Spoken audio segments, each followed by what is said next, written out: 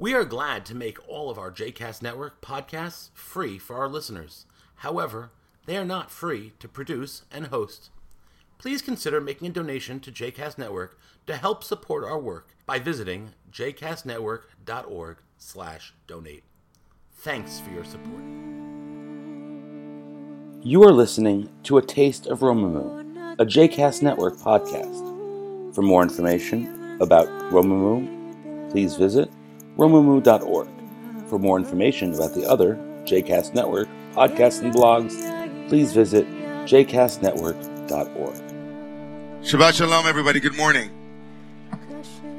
Our wisdom this morning, from yearning to learning, our learning this morning, the wisdom gleaned will be taken from the beginning, really the third book of the 5 books of Moshe, known in English as Leviticus, the book dealing with the Levites and those who worked in the temple precinct or the tabernacle, but known in Hebrew as Vayikra, and he called and was called.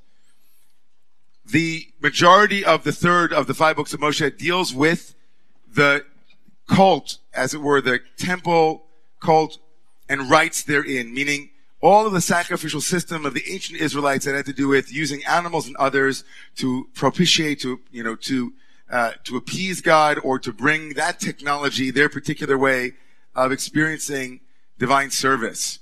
The tabernacle, the Mishkan, which would later become the Mikdash, the temple in Jerusalem, was decidedly something that many moderns might have a tough time with.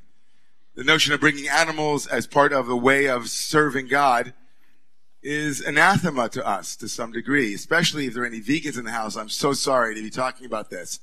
But it is certainly a part and parcel of the biblical spiritual worldview and the biblical spiritual outlook.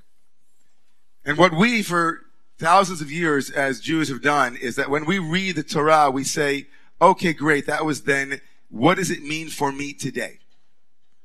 We don't just kind of take a editor's pen and just say, oh, that's irrelevant. Let's get rid of that part and this part and let's make it fit the way that we think today. We actually use not a scalpel, but a quill to fill in the depth and imagining what it might be speaking to as a metaphor, as an allegory for our own lived experience. So we call that process midrash. Can you all say that? Midrash. It means to seek out. From the word lidrosh means to go look for. Our interpretive tradition is called looking for meaning. Meaning making, midrash making. And so I'd like to turn your attention, if you would, to a part of the reading this morning, which appears on page 599, 599, very last verse on that page, verse 27.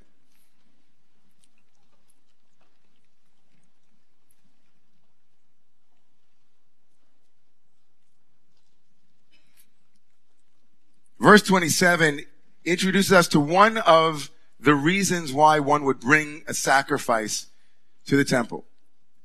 V'im nefesh achat techeta bishkaga. Me'am haaretz, if a soul of a person from among the population unwittingly incurs guilt by doing any of the things which God has commanded not to do, which is a funny way to say something, right? By doing one of the things that God said, don't do it, and v'ashem, and has guilt. Or, verse 28, or hodai elav chatato shechatav, he didn't know, she didn't know that they had done something wrong, and somebody made them aware of it, and then they feel, wow, I screwed up. You could bring a sin offering to the temple precinct. So, it's not a big leap to say that this technology is still relevant. That there needed to be a special place where someone could come and say, oops, that was an error. I miscalculated there, I acted unskillfully. Or that somebody might find themselves unintentionally having done something that they never would have known unless somebody called them up and said, 10 years ago, you don't remember this, but it was like a cocktail party and you came over and you said something, but I've been holding that now for 10 years. And the person says, oh my God, I didn't know. The Torah says that the experience is timeless, but the way to remediate that, the way to heal that was time-bound. Bring an offering, sacrifice it. But what do we do with mistakes? What do we do with the sense of I owe you? What do we do with the sense of guilt, ashma, the sense of so heavy, it can be so burdensome. Being able to release guilt, being able to say, it's an IOU, but I paid it, or I want to pay it.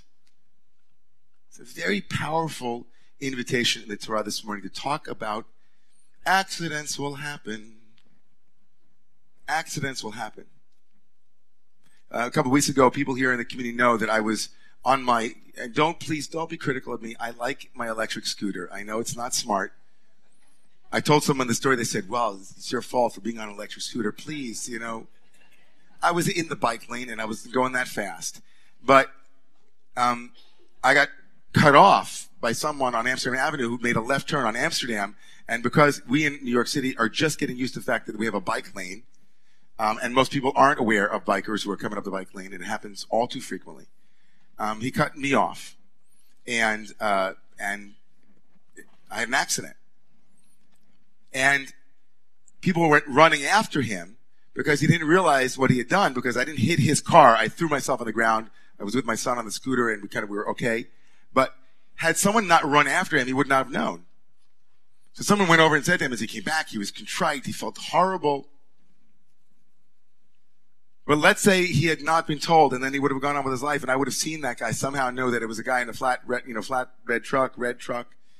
So listen, 10 years ago, you cut me off, and I was limping for 3 months because of your inadvertent mistake. The Torah says here that mistakes happen, but we still sometimes and often justifiably feel that we need to pay it off. That even if our intention was good, our impact might not have been. Even if our intention was good, our impact might not have been. I can't tell you how many people come and sit with me, or clergy or friends, whatever, and say, but I didn't intend it that way. And they say, well, that's great, but your impact was still felt. And so the Torah here, it's a very incisive insight. It cuts to the core of human psychology. We might still feel the need to pay off a debt, even if our intention was good. It was a mistake. I didn't mean it. And still have that need to bring something, to sacrifice something, to offer something. This technology now often takes the role of therapists. We come to a therapist and we say, I feel guilty. And the therapist usually says, if it's not one thing, it's your mother, exactly. We didn't even work on that, and that was good timing, right? We got the timing down. Timing. But it's still a powerful reminder to check in on how much of an IOU we are holding at any given moment. And I remember reading once that someone said an IOU, guilt is an IOU. If you don't pay it, then rip it up. Pay it. But there's no point keeping IOUs around all the time. Pay it off. The Torah says the same thing. If you know that you have incurred guilt, it's been brought to your attention, or you are aware of a mistake, it still weighs on us. And that to some degree, if we want to be free, if we want to be liberated, if we want to actually feel ourselves functioning at our highest premium, we have to do the cleansing of these kinds of mistakes. Good intentions, but bad impact. Something got broken, we didn't mean it, but still, come on. So as is our custom here at Romemu, this first wisdom piece is an invitation for those who feel somehow that this speaks to them this morning, and it can, whatever that means to you, speaks to you means you're not admitting when you're coming up here that you've just made a mistake or whatever it is, but whatever spoke to you this morning. We don't have this calling up to the Torah given to one person, but to anyone who feels called. But here, let me invite one piece to deepen this, and then we'll read. In our tradition, the temple was destroyed in 70 of the Common Era. And from that moment on, the rabbis who created what we now call Rabbinic Judaism said that whenever you read about a korban, about a sacrificial offering, whenever we read about what took place in the temple, the reading itself can act like as if it's really happening. It's make-believe, but it's not so make-believe. So I want to invite at this moment, as if this were the temple, and as if the technology were an animal, but let's say not. For anyone who feels particularly called this morning to have and brought to awareness and then to make a commitment to cleansing, a shgaga, a mistake, a well-intentioned but poor impacted experience that might be weighing on you. Or if someone else in your life you know is holding that you might go to them and say, maybe I can help you unburden that. Let me be your temple. Come and tell me so that you might be free to live more lightly, with greater ease and with greater flow in your life.